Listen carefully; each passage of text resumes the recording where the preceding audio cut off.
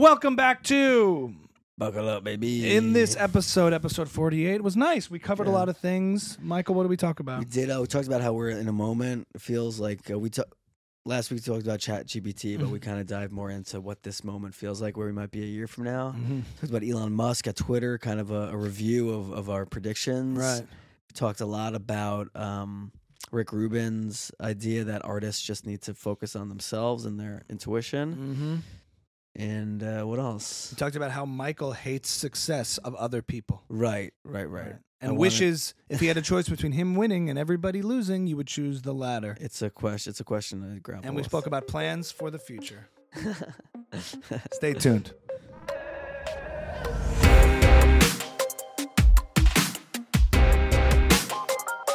I feel like I'm hard on myself.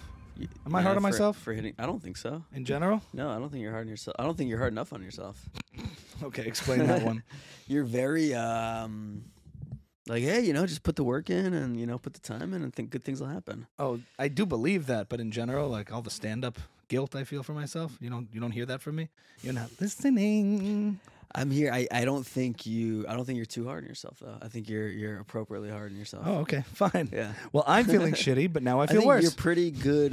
You're pretty good at giving yourself the encouragement you need. Right. I'm just as good at that as you are bad at giving me the encouragement I need. Well, no, I do it that way because I think need it. You need the voice in your head that says quit. So Stop. my confidence bothers you. Does it bother me? It's not your confidence. Well, we've spoken about this maybe off where I like talking about my weaknesses and you like talking about your strengths. Hell yeah. Yeah, so I don't think you talk about your weaknesses enough. What's the point, Michael? Yeah. That's what you think, yeah. That's what I think. Yeah. Which has been What better. is What's the point? I don't know what the point is. What's There been probably is better? no- What do you think is a better strategy? I think the way you go about it's probably a better strategy. Right. But if you have the thoughts, I don't like you need to express them somehow. I Sure. think. Yeah. Yeah, I guess I spend an an inordinate. How do you say that word? inordinate. Inordinate. I think you. I think There's you a theme on this podcast where I've discovered that I'm pronouncing words wrong forever. Inordinate. Inordinate. Yeah. But there's another word. Exorbitant. Exorbitant. Exorbitant. Yeah. Exorbitant, inordinate, Yeah. absorbent. Because you don't read. I spend that's an why. absorbent amount of time Yeah. an inordinate amount of time. Enorminant is a new word. It's like an enormous. Enorminant. It's like a sophisticated way to say enormous. There's like people who are intelligent but not like smart, not like well read, and like you see it on the like podcasts where they're like dropping words that are incorrect. They're going for the right thing. Yeah. But it's not what you mean. Yeah. You know? Or it's the opposite because you think they read so much that they've never heard it said out loud. So they'll say a word. Tim Dillon does that, I find. Right. I saw a clip of Eminem from like the 90s talking about, maybe it was Weird Al or I don't know. No, Will Smith. I mean, he dissed a whole gender of music, man. And no one corrected him. That's just unacceptable to me. Eminem, the wordsmith, said he dissed the whole gender of music. Anyway, I do spend a ton of time, I guess, unspoken, focusing on what I'm not good at. Not focusing on, but like being aware of. You spend Because most of the stuff I think I'm like good at or good to other isn't impressive to me. It's just what it is. You think you spend too much time on what you're not good at? What do you mean by time? I'd say awareness. Awareness. In other words, like when you unlock certain things like skills over the it's almost like when you write something and you're like that someone else couldn't what was that? I don't know. I'll cut to that for sure. When you're writing something that you think is not really replicable, like somebody else wouldn't do it, and then someone says, "How'd you do that?" Like, are you as maybe for a minute you're like, "Cool," but over time you get used to what you're good at, and it's not impressive to yourself, even if it is to other people. Yeah. I heard Scott Adams actually talking to Joe Rogan about how impressive it was his acting when they were on like an episode together on a sitcom years earlier, and Joe was talking about his doodling and how amazing it is that you can draw like that. And he was like, well, to me, it's not that impressive. It just is. He said it in your voice? No. Scott Adams, or he said it in his own voice? Well, to me, I don't the simultaneous sip. I forgot who said it to who, but Joe was downplaying his skills and Scott was downplaying his skills, and Scott Right. pointed out, well, everybody else's skills are always more impressive to other people than the person doing them, because Yeah. to you it's just ordinary, it's what you do, Yeah. and you kind of understand. And now it's Liver King and Scott Adams are the same. It's Liver King and the simultaneous sip. Dup, dup, dup, dup, dup. Good call.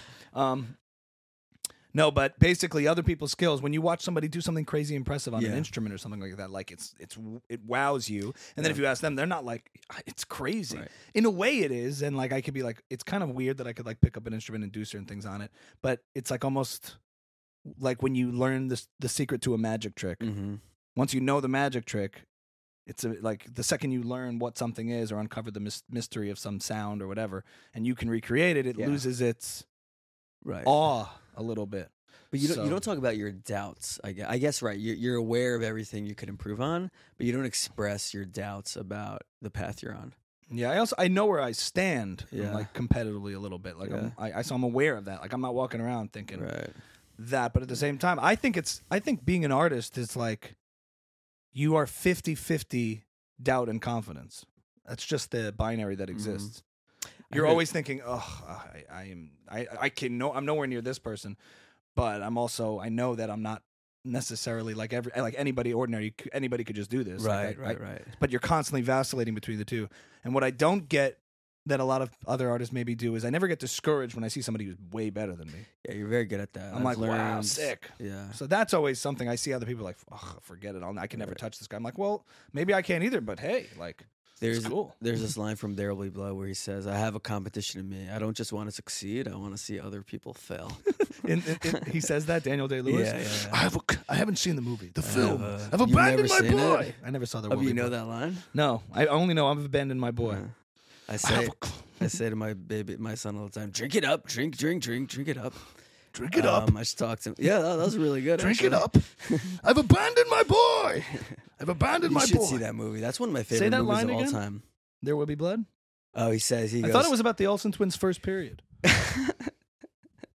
I actually think it's a Jeff Ross joke. He's like, "There will be blood." I thought it was about the Olsen twins losing their virginity. So suspicious. It's so specific. It's almost like inappropriate. That was his joke. I thought it was about the Olsen twins losing their virginity. I think it was a roast or something.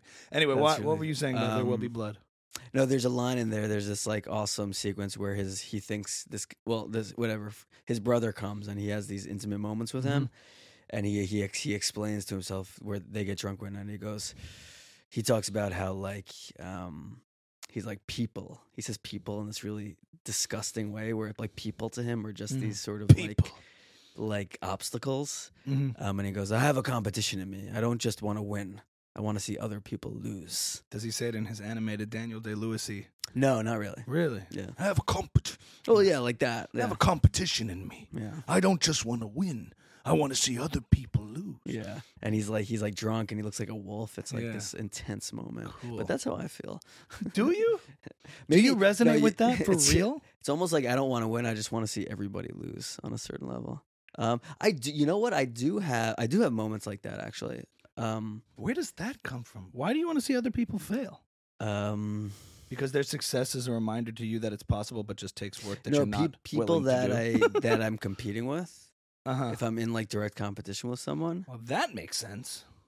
A little bit. Yeah, a little bit more. Yeah. I don't think it like it's. But you'd rather everybody fail than you win. Maybe. That's pretty sick. Maybe it's like a laziness almost. It's just like let's know stop. why? Let's stop. It's when the choice is to blame other people or blame yourself for success or failure, it's much easier to blame other people.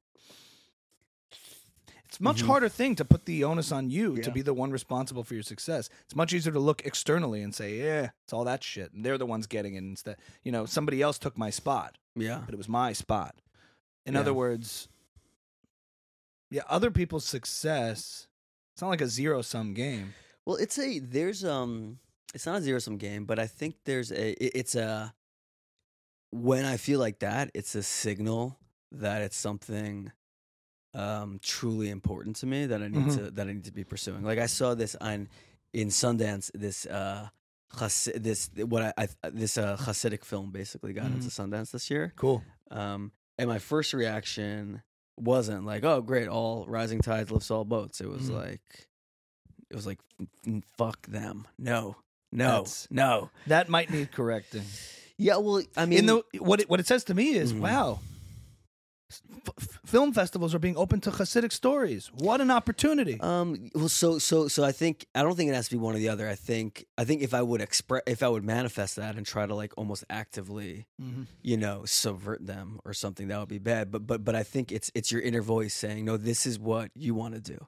Yes, like, you need to be working even harder because you want to be doing this. Not it's a signal to you It's a signal, of what really internally. You've said that to me. Yeah. When you see somebody do something that you want it to be yours, that tells you what you should be doing. Yeah. But also, and this is a little psychoanalyzing, Mm-hmm. if everybody's failing, it's not your fault. It's easier that way.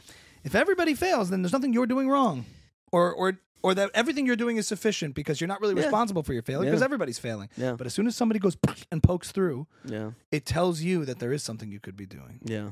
and that's hard to admit to. Yes, there's shame in it. There's shame in it, Yeah. and it's hard to say, okay, I really have to put in the work and then be in the right circumstance for something. But as long as somebody proves that it's possible, For sure. it's like what we talked about with Jordan Peterson a couple episodes ago about minorities, and they succeed, and everybody hates that because they face a lot of certain minorities that succeed versus others Right. are showing you they're in the same system, Mm-hmm. but it's not the system. Right. There's ways to hack it. Mm-hmm. Buddy, whack it.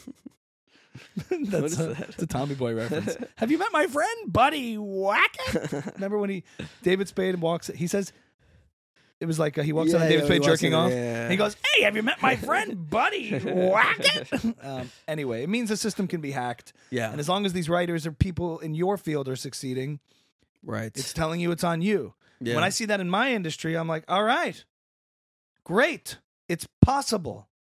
Yeah. If everybody was failing, it's hopeless. I'd have to leave. I'd have to give up, which is easier in one sense.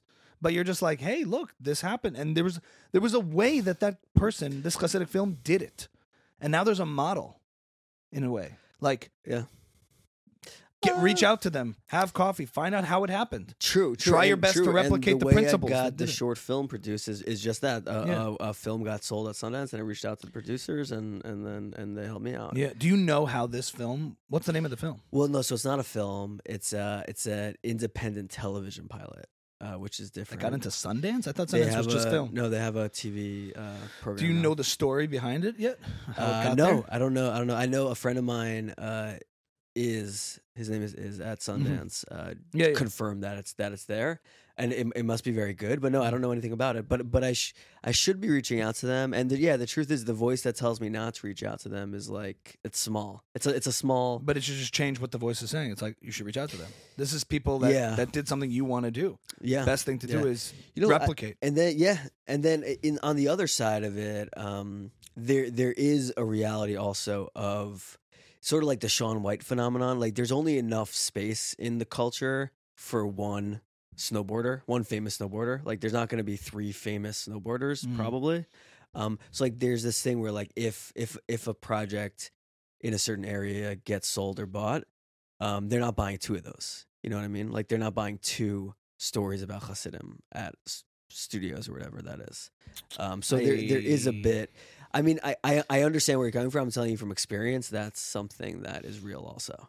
But you can only tell the stories you're supposed to tell. So Right. I don't think that should be a relevant factor. No, I agree with you. And it could be that it happens. I know in music, when something takes off a trend or a style or things like, there's tons of copycats and spin-offs and things, and people kind of chase that. But there's not. I don't believe in like the fixed pie that there's only room for one Shaun White. Shaun White is exceptional and amazing, but there's also new people that come up at different times or at the same time, or there's rivalries, or there's it's just about good. I think good art is good art, and it finds its way if it's pushed with enough momentum. And I think but then you have to adjust your expectations for, is this a money making project or is this just a story you have to tell? Because if it's a money making project, it might be more strategic to pivot. But if it's just something I have to tell, then great. But I can't expect to either sell it or raise this kind of money. It just has to be something I do like independently. Right. I came across a clip of Rick Rubin. I think it was on Lex Fridman actually, and I don't know if I agree with this statement, but maybe partially. It's Rick Rubin after all. But he said the thing that is part of the great debate amongst any artist trying to do something, he said, I don't think the only thing I could tell somebody, it was like Rick Rubin style. The only thing I could tell somebody, Pay is coming. Pay is coming from all directions. The only thing I could tell somebody as a piece of advice is, don't care about anybody else. Don't worry about anybody else's opinion. Do what you have to do, and make what you have to make. I don't think it could be good otherwise when you're making stuff for other people, for the sake of other people. I just don't think it could be any good. You have to do you. All right. Now, that's a very dangerous piece of advice because there's a lot of stuff out there and a lot of people out there who would take that advice to mean I never have to grow, I never have to evolve, I never have to adapt.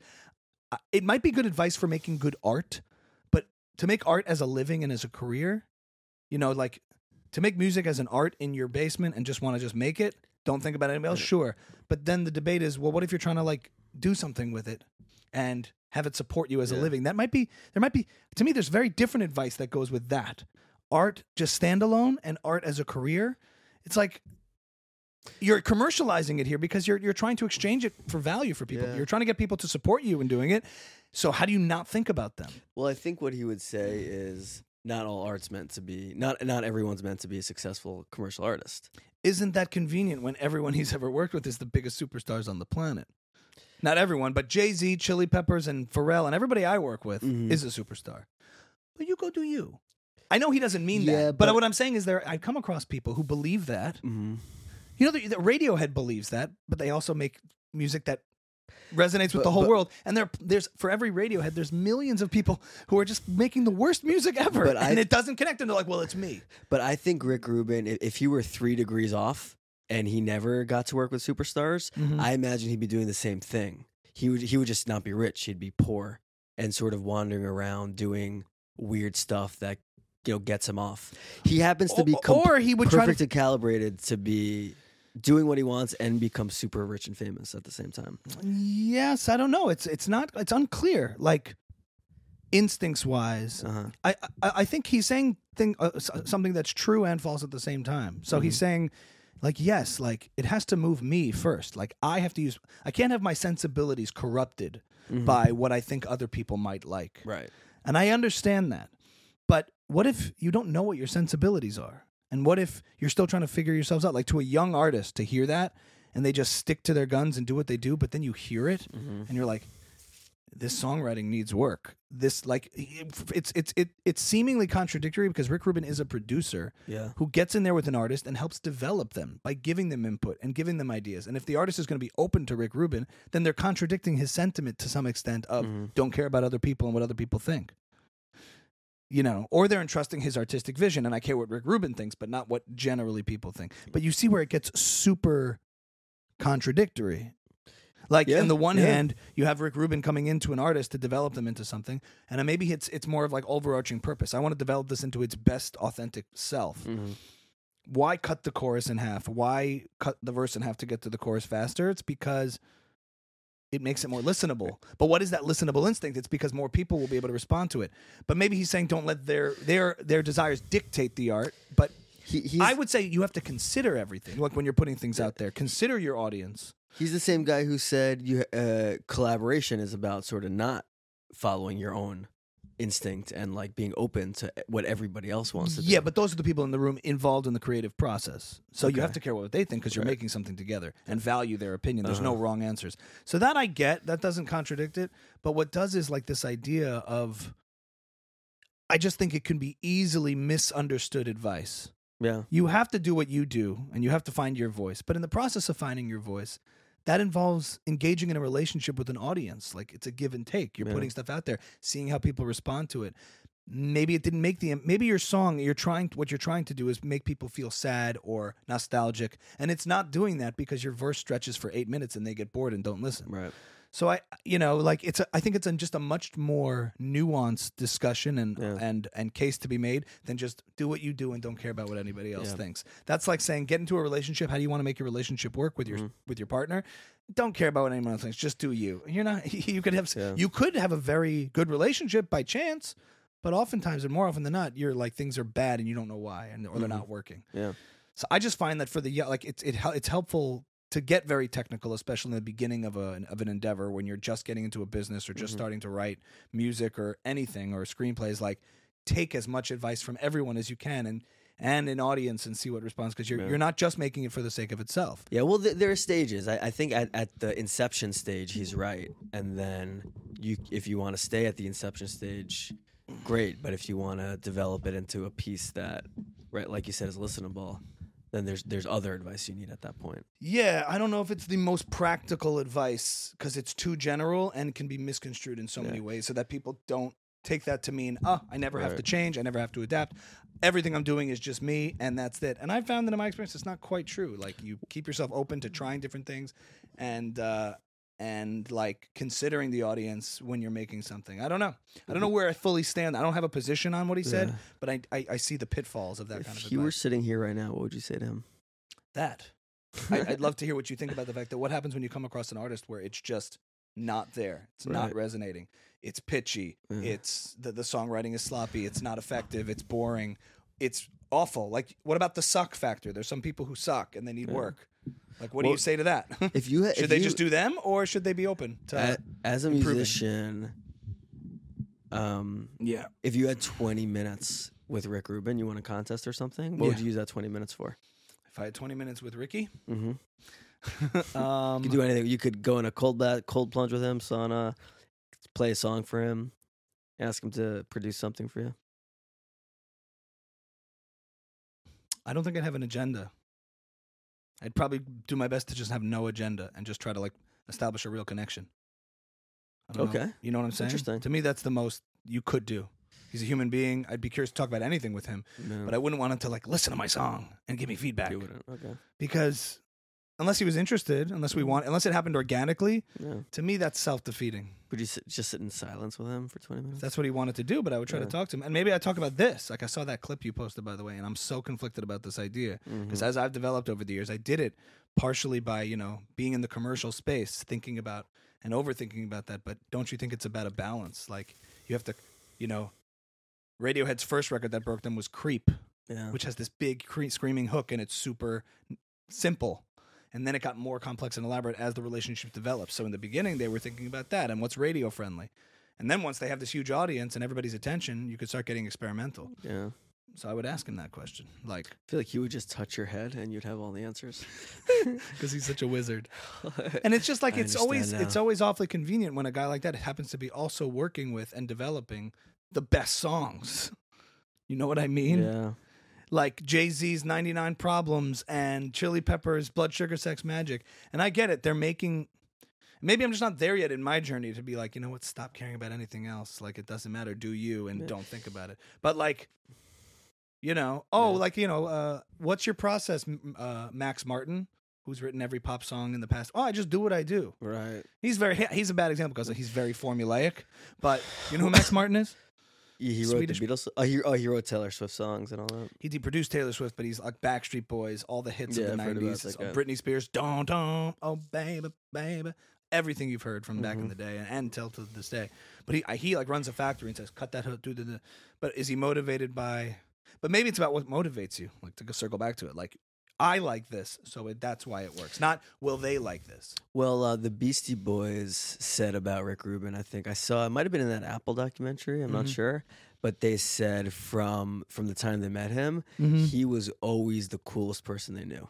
His like inner radar was always like a few years ahead of everybody else. So maybe when he thinks about himself and all the iconic artists he works with, he's like, yeah, we all just kind of do what we feel like, and it's perfect. Therein lies the unanswered question: chicken or egg? Is everything iconic because they don't care? Yeah. Or everybody cares and loves it, so it's iconic. You know what I'm saying? So who's dictating to who? Like, is it just a coincidence that your instincts are that good to begin with that you don't need to think about other people? Because you're right. What if he was just doing what he's doing and all the results were just like unlistenable, but he loved it? I'm sure he's friends and like records with artists that are not successful and no one knows about in the commercials. But he he just like in like people he meets and like he loves their banjo playing or something and. It's just like, I'm sure he has a million recordings that are no one's ever going to listen to or enjoy. That could be. But everybody still wants to be able to support themselves and sustain themselves doing music. So I've just heard it 1,000 times, and you see people who are like, yeah, I just do me, and then you listen, and you're like, you definitely just do you. This needs work. Yeah. So it walls off the potential for growth. It risks walling all that off. Yeah. Yeah. And that's my take on Rick Rubin. I agree. He's amazing. Yeah. He also said he was vegan on Joe Rogan for like 20 years for no reason. He wasn't. It wasn't for like ethical reasons, but he thought it was the healthy thing to do, and he gained like 100 pounds and then got off it and started eating it fine. He's like, I didn't even like. It's not like I liked vegan food and I had no issue. Like whatever, I didn't do it because I enjoyed it or whatever it is. It's just like that's what I was told to do to be healthy, and it didn't work for him at all. It's like what a waste of all those years where he could have eaten steak and been much healthier. But anyway, no, he's obviously the GOAT and fascinating. I just find that piece of advice, which was sent to me recently, to be. You should watch the whole episode with Lex Fridman. He might like completely address it. Do you think that, Rick? They talk for when you're working with the Chili Peppers or Jay-Z and doing hip hop, is there a different process in which you find love in the music? You gotta love Lex. He tweets out, "I don't believe in cynicism, only love. Yeah. Have a good day." Yeah, he's a big puss. He volunteered to be CEO of Twitter. I saw. By the way, just to go back to our original conversation about Elon. Yeah. Well, I mean, in with everything that's happened now, you were very, very high on Elon can do everything. Why doubt him? He's a free speech. He's coming in to save the right and everything like that. Like, how do you process everything that's happened in the last few months? He's doing great.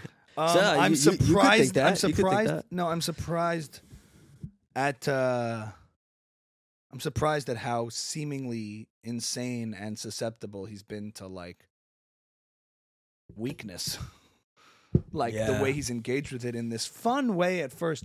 In the beginning of it, like responding directly to criticism for these accounts is kind of fun, but he seems, from my perspective, just from the news and seeing what's happening, like unraveled and burnt out. Like I can't do this. However, if we rate it on the metrics of like what's come out, what he's been able to accomplish, like from the Twitter files, Matt Taibbi's reporting, uncovering all these things we all knew to be true but couldn't say out loud because it felt like we were part of the crazy crowd of everybody who doubted Twitter in its sincerity was QAnon. Like everybody was lumped into, you're crazy if you don't trust the narrative.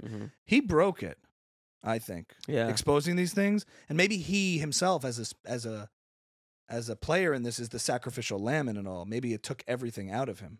And maybe he can't hack it in the long run. But in the short run, the good outweighs the bad in terms of what has come out. As far as mainstream media goes and showing how in cahoots Twitter was with FBI pressuring them, like those things are now becoming like just mainstream accepted common knowledge. That's a credit, I guess, to him or what Twitter is now. Uncovering the mulch and swampiness that was Twitter and the FBI and 2020 elections and all that stuff. It's not crazy to say the numbers, like it's all out. And Matt Taibbi, I think that's all great. So I'll give. Okay. But his personal, the way it's wearing on him personally, it surprised me a little bit. Because he's like stoic and like, I just want to make cars and I just want to make Twitter and I just want to go to space and I just want to go to Mars. Huge ideas and he just kind of does them. Here it's like he's whoever's doing this tweeting, if it's him, it's a little bit like, whoa, dude. In the beginning it was fun, and then he's banning these people who are like, it's kind of hilarious to me. It's not right, and it's like not free speech. In some cases, I think there were security like they're doxing people who are doxing him and trying to like follow him are security risks and they violate policies. But then he like reinstates them. But to see the left and woke left go crazy over how authoritarian Twitter has become is pretty laughable. Because they were all about it. Yes. They were all about banning everybody and censoring everybody. And so that's kind of rich. Is it fruitful and true to principle? Not really. But I don't know. Twitter isn't real life, so. Okay. What are your thoughts? Interesting. I think he looks very human. I can't imagine. To think about how much his brand has sunk in the last year. He went from like beloved by everybody, like most trusted, respected, admired entrepreneur of like all time to like, and now everyone has an opinion about him, like good, bad, middle, whatever, evil, great. Mr. Beast tweeted, "Can I take over?" He's like, "It's not out of the question." That's funny. But I wonder what all of this theater is. So I mean, so what's funny to me is I don't think this was ever like a left right thing. I think he owes $1 billion a year in interest on these loans he took out, and Twitter can't make $1 billion a year. And so he releases these Twitter files. I think because he gets a kick out of it and he thinks it's important, but it's also a great way to change the narrative for a few weeks. And the bottom line is he has to find at least $1 billion a year just to pay back his loans. So he was in Qatar with like Jared Kushner and the Saudis. Like he that's what the story is. He has to figure out a way to make this company work, and he can't do it, so he's finding different ways to like sort of shape the narrative away from that, but it's not about free speech. It's about like a million different things other than free speech, like obviously, why? Because he banned all those people. Yeah, because what is like what does he believe and what are his values, and like and I think his value is still free speech. I guess what I'm saying at the end of the day, it's not free speech that's going to drive the decisions at Twitter. It's the economics of it always. Yeah, which is like funny to me. It's also funny to me that like he like they had really smart people who weren't necessarily like woke assholes trying to figure this out for like over a decade. How do you moderate content? And then but he's like, I could figure it out on my own in a few weeks, and like he can't. He doesn't know how to do it. Well, it hasn't been so disastrous, has it? Over there, he's just not. He's no better at it than the team at Twitter was. Like Seems it's a mess.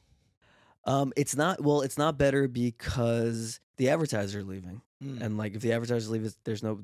The whole thing has to shut down. So like, and like, so that's the whole question. How do you keep it open and keep? You might know a little more about like the economics of Twitter. Well, I'm saying that's the whole thing. Like, I don't think there's anything else to it. You don't think that woke Twitter pre-Elon Musk was motivated by ideology as well as money? I think he is too. Because he doesn't need Twitter or the money. In other words, for personal wealth or gain, I think he did believe in a different ideology of much more free speech, much more openness and tolerance for different ideas. And that's what he wanted it to be, and that's what Jack Dorsey claims to want it to return to.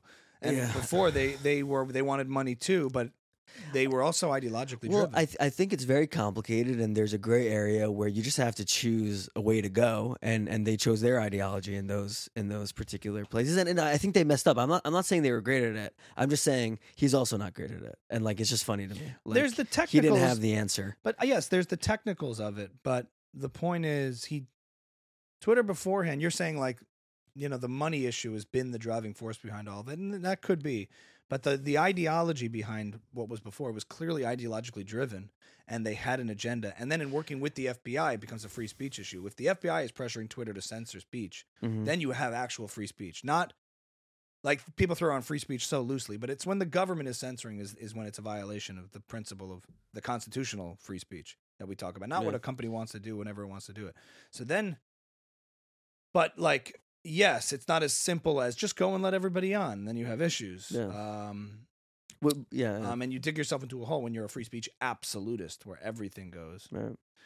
But what the thing about before was that Twitter was applying their terms of their terms of service policies. Yeah. Whatever. Their policies were being applied inconsistently depending on the politics of the person they claim would violate them without cause. Sure. But he's doing that also. Is he though? Yeah, he's like. I mean, people who were banned, like he banned Kanye for doing something legal. Like you can like swastikas are legal. You can put them up anywhere you want. But there still might can't put them up anywhere you want. But there still might. Yeah, you can put them up anywhere you want, not on private property. Yeah. But the point is, I mean, I got there. If you take down that thing, you'll see. you should that be the new background? I think there are still terms and policies in place at Twitter about hate speech and like inciting violence, and certainly putting up a swastika could be something that applies in woke Twitter and in Elon's Twitter. That's not inconsistent. Free speech, like saying ivermectin is an effective drug or whatever it is for COVID. We're gonna get COVID flagged on this episode. I looked down on our episodes and it says learn more about COVID here. I'm like, so a weird. lot of so we talk about COVID and it has to have a disclaimer. It's just remnants of the weird totalitarian place we were in. We talk about that too. The next phase is scaring me a little bit. But the point is, that still could be true in both. What he's talking about more is like a conservative can be on Twitter now and a liberal. as opposed to before where it has to be pretty much one thing, Yeah. one way of thinking. And I feel like he's applying that. He's not like going after people who are just liberal. They're going after people who are, according to him, maybe not in every case because I don't know, but some people were banned because they were like following his plane and causing security concerns. Right, which is totally legal, and that's information you can get for free on the internet. Like, I don't know about that. no, it is. It I is. know you could follow private planes and stuff, but according to Elon, he's like, mine is not registered here. This person was following me and stalking me. Stalking is not legal. I don't know about that. I've heard a lot of people say it was like He was being it a was just baby. a person. Yeah, just being a baby. I get it if your kids are that's like really bad, but that's why like the person in charge of making these decisions, it shouldn't just be one person, because that it is dangerous. It was weird when he put this poll up that said, Well, that was an easy out Why? because I don't think he wants to be CEO anymore. It was never like the plan, so Right. he's like, I'll just put a poll up there. right. And if it gets voted no, then I'm a hero. I listen to everybody. The mass firings were super satisfying. The old pictures of like finding woke sweatshirts in the closets Yeah, and like all women in one room, no men, and then like the new Twitter is all these I didn't see Asian, any all of just that. a bunch of Chinese dudes. Like, we're so excited. I didn't see any It of was that. hilarious. I enjoyed it. It's very cinematic, the whole thing. It's very funny. Yeah. The whole thing's. I mean, I guess it's funny if you. But we have an episode in which we're like, I'm excited about this, and you're like, how do you know he can run a? How do you yeah, know he can yeah. run a thing? So you're just gloating in that a little bit. Well, yeah. I mean, Gloat, well, Michael. he's a human being, and these things are. I think that people. I mean, this is based on stuff I've heard, on other podcasts, but like, yeah, people just sort of think that this content moderation is like, it's an extremely complex, difficult thing to do that every huge corporation is trying to do and can't figure out, and like, Yes, but that's just what it is. one thing you could figure out is to not target people of one political persuasion, like just conservatives. You could do that. Yeah. But I get it. It's Yeah. easy for us to say, like, he'll just come in and fix it. Yeah. He's very human. Right. He's very human, and yeah. I hope he just goes back to. Well, there getting was a clip himself of Earth. Joe. There was a clip of Joe Biden and saying all the cars on the White House lawn are now the White House staff are now electric, and he's like sitting in one like with a thumbs up, one of these photo ops, and Jordan Peterson retweets it, goes, "Definitely not sitting in a Tesla. I wonder why that is at WhiteHouse.com." Like it's all it's an interesting call out. Like there's none of those are Teslas. Like he's become sort of conservative superhero Elon Gold, which is weird. It's Elon Musk. Elon Gold. Musk, which is the guy who, like, I said this to you on that episode too. Went to space, made electric cars mainstream. Yeah. So you can say It's really it's weird. hard to do at Twitter, but everything else he's done has been impossible too, and he did it. Hence, I said his track record pointed in the fact that this would not be insurmountable for him. Yeah. He put a rocket But on it a is. thing, and he went to It space and is. then landed the same rocket back. Basically, yeah. NASA said it could never be done. He did it. So Yeah. does that seem more hard and complex than Well, that's an engineer. content Well, moderation? because he's an engineer. Right. This isn't an engineering problem. But NASA's been full of smart people, full of engineers, and for some reason, A lot of them are Nazis. what? You know about that? NASA like was like started by bringing Nazis over from Nazi Germany. It's just spelled NASA, but it's not Nazi. Really? You know that? Yeah, it was called Operation Paperclip, I think. Oh, They brought this is like very well known. This isn't even a conspiracy. Mhm. They speaking of people I hate, that's why it's a reminder to do my picks for fantasy football. That's the person I want to see. oh God. Liz. Jeez. Yeah. Okay. Yeah, they brought over Nazi scientists and like gave them like safe haven in America to help us get to the moon or to help start NASA. Yeah. Wunderbar. Yeah, crazy. Yeah. So you said something about like the next phase because the thing I want to talk about today is I can't remember the last time so many people in my life were coming up to me and going, "Have you seen this yet? Have you seen this yet? Have you seen this yet? Have you seen this yet?" And that thing is ChatGPT. We talked about it last week, but I don't know if we like really. Like, I think we really got to talk about it. I was the first one that brought it to your attention, and then it started. No, I had heard about it. I read an article by this guy, I read Ben Thompson, and it seems kind of like annoying and technical and boring. Like I'd say a month and a half ago. So I just didn't read it. And then I heard a podcast about it, and then I tried checking it out, and you told me about it, and now, but what I mean is, it's the snowball effect. In the last 2 or 3 days, it's everywhere, and like in a week or two, it's gonna like even more people are gonna find Feels out like about it. tipping point. So I Not heard blah, blah. this podcast with this like DMT scientist. Yeah. You can get rid of that. Whatever, he was saying that You know, when you think about the hockey stick curve of like Right. evolution, when you're very very close to the straight up launch? part, Yeah. like you think of like flying cars in the future as like 100, 200, 1,000 years in the future. But if you're close enough to the edge, it could be 3 years in the future. Like things will start moving so quickly. To exponential. Yeah, so you already see with like Midjourney, which is the ChatGPT for images, it's the images it's spitting out are like vastly better than they were 6 months ago because now you have millions of people using it, and ChatGPT is getting vastly better like every week with millions of people getting on Right. it, and like in 6 months from now, in a year from now, we could be doing this podcast, and like we have the ChatGPT app open, and Right. like we're just using it like. Tell us what to talk about today. Fully Like that could be a year from now, fully integrated, doing insane things that Right. even the creators didn't know it could do. Right. Like it feels like we're in this moment. That's what I said last Yeah. week. I I had didn't exactly process this it. process I didn't process going it. into last week's episode, and you weren't interested. I No, I was saying, I Michael. I was like, Michael, I was fresh off of this. I started seeing in my feed every other TikTok video is people getting their mind blown. And I'm like, it's the iPhone. yes. All this within 5 years after the iPhone, iPhones were ever ubiquitous, and the App Store, the concept of an App Store, an app. Things were not amplified yet. We had websites, we didn't have apps. What is it? It's not. It's the iPhone doesn't quite capture. I think Uber, you're forgetting. Uber might be like no. What's but the product? You're forgetting. The year before the iPhone was announced, everyone was like a touchscreen phone. Yeah. It's a small example. Okay. Nobody could imagine or was interested Yeah. in the idea of like everything being touched. The keyboard. Everyone was like, I need my BlackBerry. Yeah, everyone I can't needs do a it. BlackBerry. Yeah. And maybe like Gary Vee was saying, I think this is going to be irrelevant in a year. You'll see. But Did he say that? yeah. About the I iPhone? think the guys at what's it called? Oh, he said that about BlackBerry. BlackBerry at the time. Oh, wow. This is going to be. I'll tell you, they were in big trouble. The guys for at him. whatchamacallit, RIM. I think the guys at RIM are in big trouble. Big trouble. Big trouble. Then Steve Jobs comes out. I sometimes go back on YouTube and I just watch the clip of the first iPhone announced, and he goes like this, and everyone goes, like that reaction collectively, Yeah.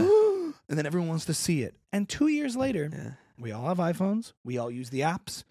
2-3 years later, fully integrated, and the App Store and the technology, like it was revolutionary. It Yeah. changed the way everything is done. Yeah. There's an App Store now, like an App Store, like a store full of apps. Yeah. No, I just mean like we don't have to explain what that is. It's just the way things are done now. Yeah. Just like go back 10 years from that or 20 years. Website. Oh, it's this thing. You're going to be like, so that was revolutionary. Like the search engine. Do you remember email? Do you remember when it started? Like not just email, Gmail. Yeah. Remember before it was like AOL? Some people have different email addresses. There's a Yahoo. If you meet somebody and they say at AOL, you go, what? Yeah, I take a lot of It's like it'll be what the green text thing is for people. It's like, if they have AOL, you're like, that is just weird. This guy's a weirdo. yeah. Yahoo account, Gmail. Yeah. It's Gmail. It's all Gmail. It's all It's all Gmail, baby. It's all G, baby. But that became just standard. Yeah. And then I don't remember what the in-between stuff was, but I remember it was like Ask Jeeves. There was a few little things that Yeah. started. That was the first search engine I ever used. Ask Jeeves. What is that? Jeeves is just Yeah. this person. You type in something and he tells you something. No, but it's different because that from like someone compared it to the first time you saw Google, but that was a steady sort of path to get there. Where like in sixth grade, I remember there's Alta Vista and Ask Jeeves and all these In things. Carter 95. Yeah, and then Google came out, and you're like, oh, this one's really good. But it wasn't like there's no precedent to Chat. People There aren't. is, because you've been saying you've been doing it with Mid-Journey and a little bit of these I things. mean, no, it's just in the last few weeks, but it's not like people are chatting with bots that are like bad all the time, and now they're like, oh, this one's a good one. Yeah, but pull yourself up above it and look down. This ChatGPT could very well be the beginning of what is more advanced. It's like it started with ChatGPT, and now we have a robot on our podcast. Right, so I want to find the exact product that it's comparable with, because like even the iPhone was very cool, but we already had sort of mobile phones. Like, Maybe it was the cell phone. Maybe Cell phone. It was like you can just be anywhere with this thing, and I Yeah, can make a call. maybe. You're just forgetting what the novelty was. The first cell phones, before it was car phones. I can have it in my car, but that was the building blocks to all of a sudden being anywhere in the world and making a cellular call. But there's no building block to ChatGPT, is what I'm saying. It's like I think it's like Uber. Yes, there is. I think it's like Uber, because there was never like you're like, have you seen Uber? And you're like, you press a button and then a car comes up and you're like, holy yeah, but shit. isn't like typing into the internet and getting results ChatGPT's predecessor? You're interfacing with like technology to give you information. This is just a more human but way. That's not the product people feel like they're using. I don't think. The experience is very novel. Have you done it know, yet? Yeah, I'm agreeing with you. Yeah. I'm trying to explain exactly how novel. I don't think the iPhone quite captures how novel it is. Is what I'm saying. I think there's something else to it. Like Yeah, but watch like there's a game show. No. There's a talk show where somebody was asking somebody what the internet is, and he was Mhm. trying to explain it. Maybe they're asking Bill Gates what the internet is, Mhm. and he's trying to explain it, and it sounds fluffy. Yeah. There's going to be a way for us to connecting BBB software. Yeah, you were. Do you remember when I remember we were in Colorado together on a ski trip? Yeah. And it was right around the time, it was in college, where some website released every single thing that had ever streamed. This was before Netflix went into streaming. And for like Kazaa? no, it wasn't because there was a website and everyone was talking about it. Like, have you it might have been called Popcorn Time, but I don't think it was. It was like, have you seen this thing? You can get any show. And everyone went on it and they're like, holy shit, like every show was just here, and it buffered and it was like bad, and it was like for the first time, like, I remember. oh my god, like it's all on the internet. This is crazy. You can just watch anything. Mm-hmm. Like maybe YouTube maybe is a good one of like I think YouTube. maybe But there was YouTube's- eBaum's World. There were video sites. There was Vimeo. There were like a couple of things. Yeah, But just the idea of watching a show or any kind of thing. yeah. And remember, YouTube was just funny little videos. It wasn't like media yet.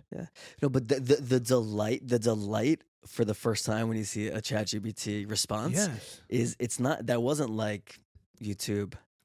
I don't know. We should. I want to. Really... I'm comparing it to the delight of somebody going like this across an iPhone and people being like, Okay, that like specific. yes, thing. novel experience. Okay. Like you're going, this tech has never been before. Mhm. Like there's a touch screen at like a thing. It's stupid. Just like there's like automated responses Yes. that aren't impressive. Right. We become children for a moment. All of a We're sudden, in you're just wonder. like in awe. Like, Yeah. how does this work? Like, you mean I could touch anything here? Yeah. Anything?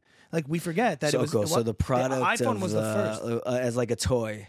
Okay. Yeah, Okay. when that came out, I had to see what an iPhone was. And I remember Mhm. the first people I knew who got it. My friend's parents got it, and I went up to them. I'm like, he was like, yeah. I'm like, so I was just like touching it and seeing how it Mhm. worked because we're so used to all these products and everything is touch. It didn't exist. Right. Like, yeah, maybe I am forgetting about. You're just maybe I am forgetting. forgetting That was like part of it. 2004. I don't know when it was, but like, the first people to get it, or the first time I saw an iPod. iPod is good. That's good. iPod's very I was like, good. what do you mean 1,000 songs? It was Aryeh's. Yeah. and that click sound, I was like, he had it. I'm like, what is that? I think it's iPod. I said, what is Yeah, that? yeah. Because we all had CDs for and years. you just go through it. This song, and this you're song, just trying it this because song. you're used to Yeah. what, 10 DVDs at a time in your bar mitzvah Yeah. radio player? Yeah. And then he's like, no, look. iPod is and I'm good. going, and there were MP3 players and there were Oh. things, but the iPod did it in such a way that you could interface with it. Because I think what's different about ChatGPT is that it's not that AI hasn't been around, but like interfacing with it feels natural Yeah. and fluid. Yeah. And same with that iPod when it was going Right, there was mini disc players and were things MP3 that could players, hold but it more wasn't information. the. the iPod. So maybe Did we find it? And just the MP3. Mhm. The MP3, I remember it was like, what's an MP3? What is it? It's just like there. What is it though? Is it physical? Right. No, it's zeros and Right. ones. MP3 is good because like enough people had MP3 players in the same way like you've like chatted with enough customer service bots where Yeah. you're like, I know they're there, but like I have such little interest in it. It's Right. not even like something I'm like engaging with. What, MP3s or? Yeah, like the MP3 players, like people had it, but like you didn't want to Yeah. engage with it. It was Yeah. like The annoying iPod and made it- weird. made like it- you knew it existed though, Yeah, the iPod. and then made the it- iPod came out, and the and you're iPod, like, which "Oh." operated on the same thing. And also, it was Right. like MP3 was like a Napster click. Like I'll play the song by clicking on this file. yeah, It wasn't like just what music is now, which Yeah. is that. yeah. Um, Yeah. So anyway, so it feels like we're on. I'm thinking about like a year from now. I think things are going to accelerate so freaking quickly, Right. and I think like when we want to make a thumbnail for our YouTube, we're going to go into Midjourney and do Fauci on his knees with Joe Rogan standing over him with a syringe. right. We have a thumbnail for the thing, and we're going You're- to be able you're- to say exactly what we have in our minds. You're an episode off. I was sitting here like, I dude, am. and you're I like, wasn't. and you're like, okay. So now I you're responding wasn't- to me a week later. Yeah. Literally, I was like, dude, I can't explain to you that this is going to be the next thing and it's going to be huge. and you weren't actively listening. No, but you were. But then it started coming up in your Maybe life. I hadn't tried it myself. Yeah, I just heard said, about 'cause it. Maybe I just popped heard my about cherry. it. I was like, yeah. and then I started looking at what kind of stuff the last AI is night, creating. I was with two friends and we put in, give us an idea of Rick and Morty, but with Jewish themed. And it gave us an idea, and it was a pretty lame. And I was like, "Dude, this is lame." And then he put in same thing, but like a little more adult, and it gave out like a really solid pitch for a TV show. And I was like, "Whoa, like that's a fine." So what idea. I think it does is it weaponizes everybody, and everybody's better. So the best of the best get better. Yeah, equally. yeah. It's just like, now with computers, any kid in the basement can just make a beat. But there are beats that suck. That maybe in 1980 would have been like, how did you do that? Because no one had the tech. Yeah, yeah. And now, like, the most creative people still win. I don't think I don't know. It's disruptive. Yeah. There's no question.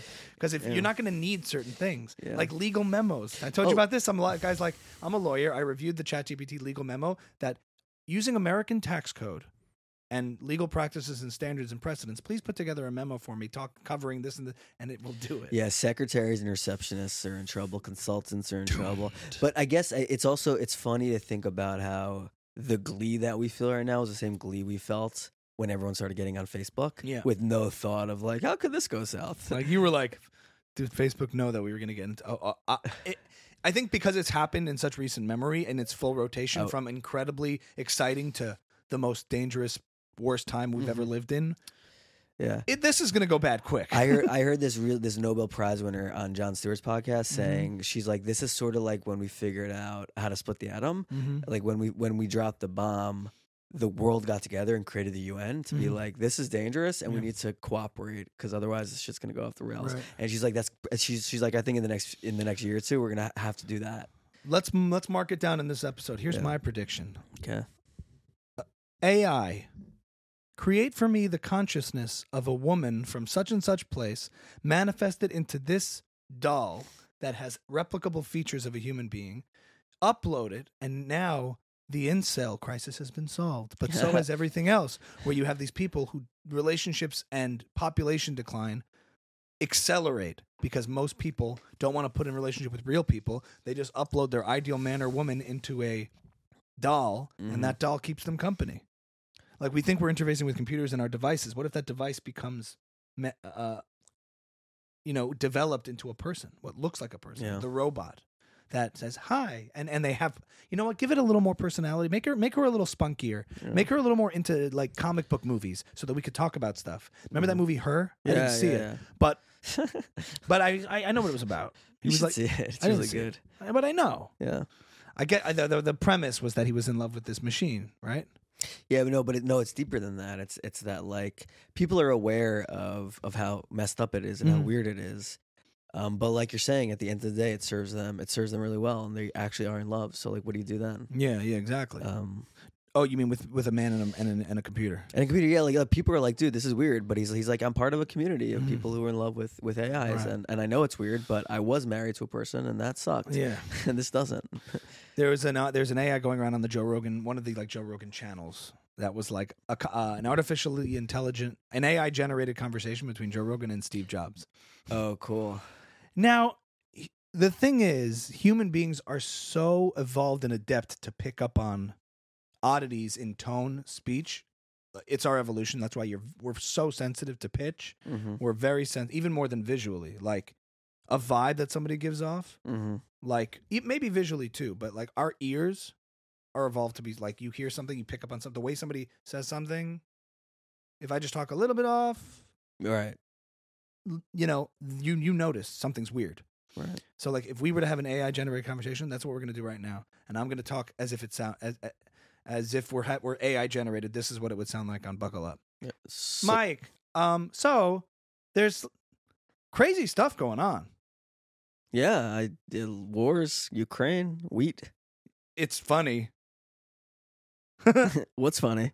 Just that we are, in this time, and we have no idea what's really going on because we're ignorant and we basically don't know what we're talking about. But did anyone ever know what they were talking about? I don't think so. I mean, usually not. But this is kind of the way Joe Rogan and Steve Jobs sounded when they were having a conversation. Right.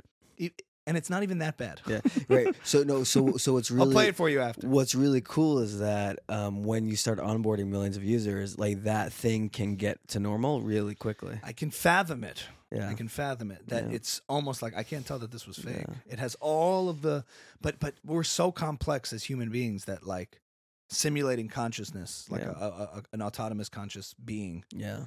I don't know. Will we always be able to tell the difference? I guess it's a matter of degree, and at a certain point, someone would just sound like this, who's completely AI generated. Or you won't care. I mean, maybe like with when recorded music came out, they're like, it's never gonna sound like it's live. And you're like, yeah, well, it's its own thing. You know, it's not gonna sound like it's live, but it's so useful that we'll forgive it. That tends to be my attitude about all these things. I'm much more on the optimistic side. I didn't make that move. I'm much more on the optimistic side. Yeah. Virtual reality, sure, live is good, but now I can perform in Uruguay or Bombay and do a concert I never would have been able. It's not like I was missing that beforehand. I just couldn't access it. You know? Yeah. And Zoom sucks. Imagine Zoom like this, and we all feel it. Yeah. Well, that's what Mark Zuckerberg's betting on. I hope so with Metaverse. That stuff is so bad. It's so weird what it looks like now. But you see, that to me is an example of not AI. It's forced future tech on us. We're like, no, since FTX, I'm not putting on an Oculus. But I'm not putting on an Oculus. I have no desire to, so it's not working. Google Glasses, they tried to make it a thing. It didn't work. Yeah. As part of me wants to see, it's the same thing with Elon. I like seeing that these people, I like being reminded that these people are human and not infallible. Mm-hmm. Like I would love to see Mark Zuckerberg, like he had an amazing idea.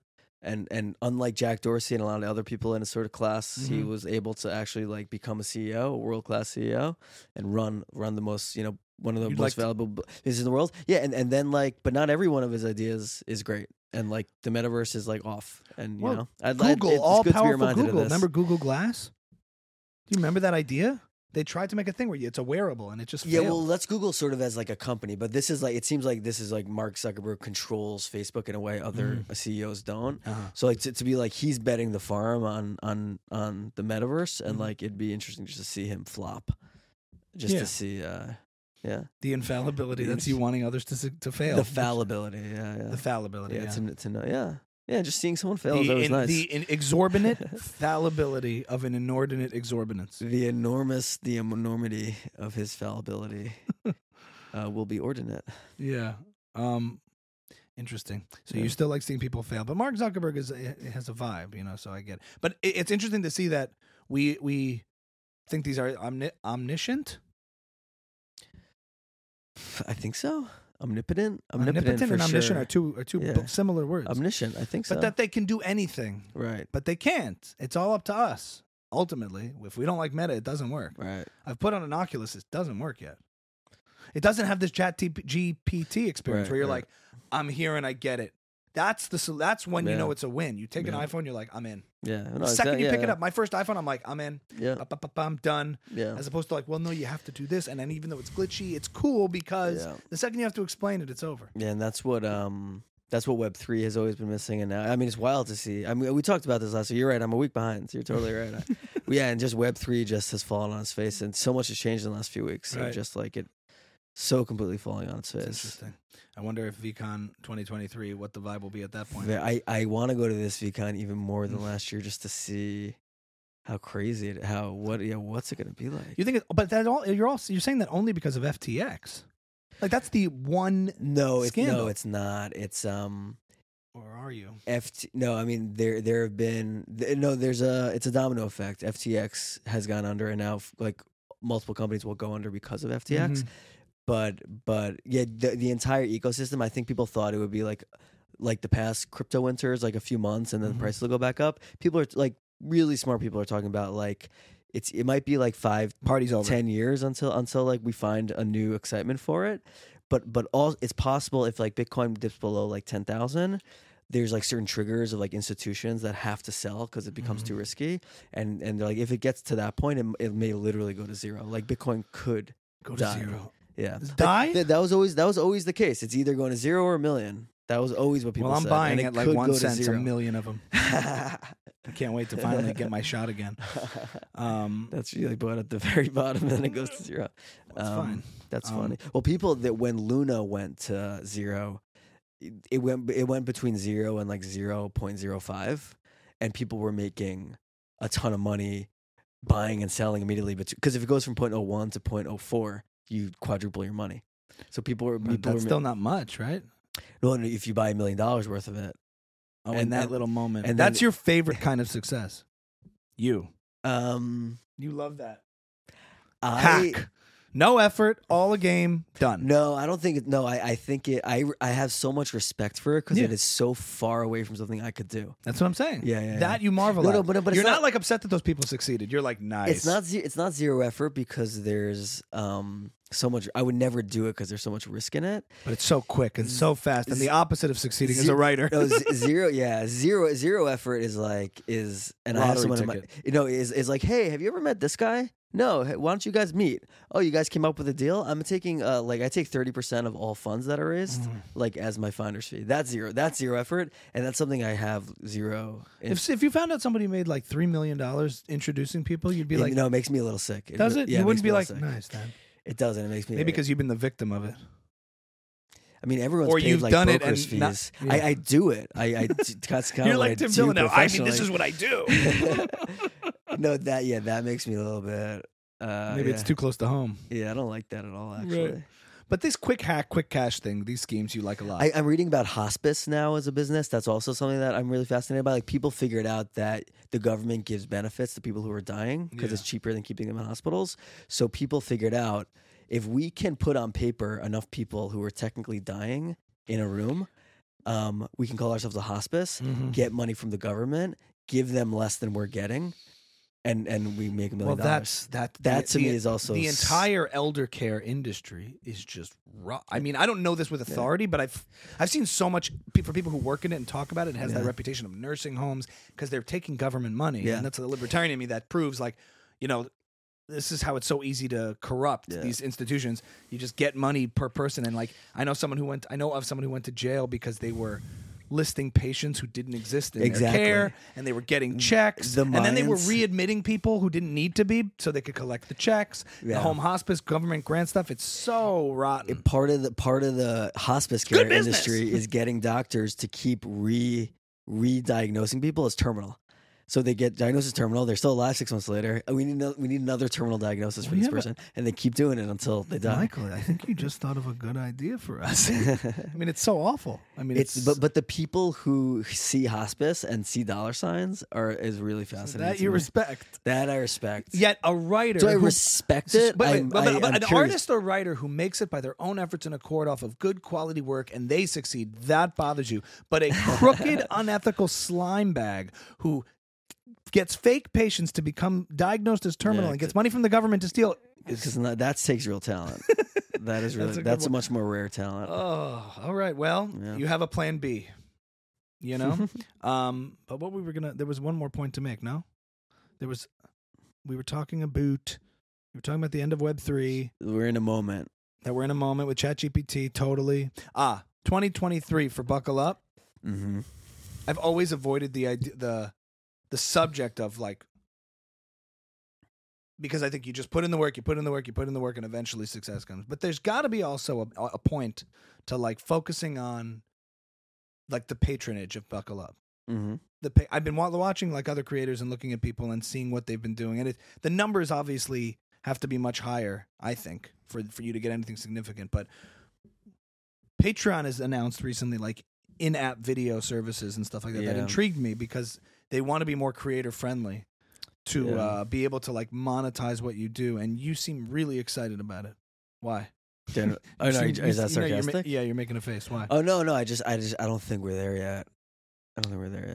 I mean, even getting like our first 10 patrons. Yeah. Because I feel like once you do that, it puts you in a patron mindset. Like, how do we get 100 patrons in 2023? Right.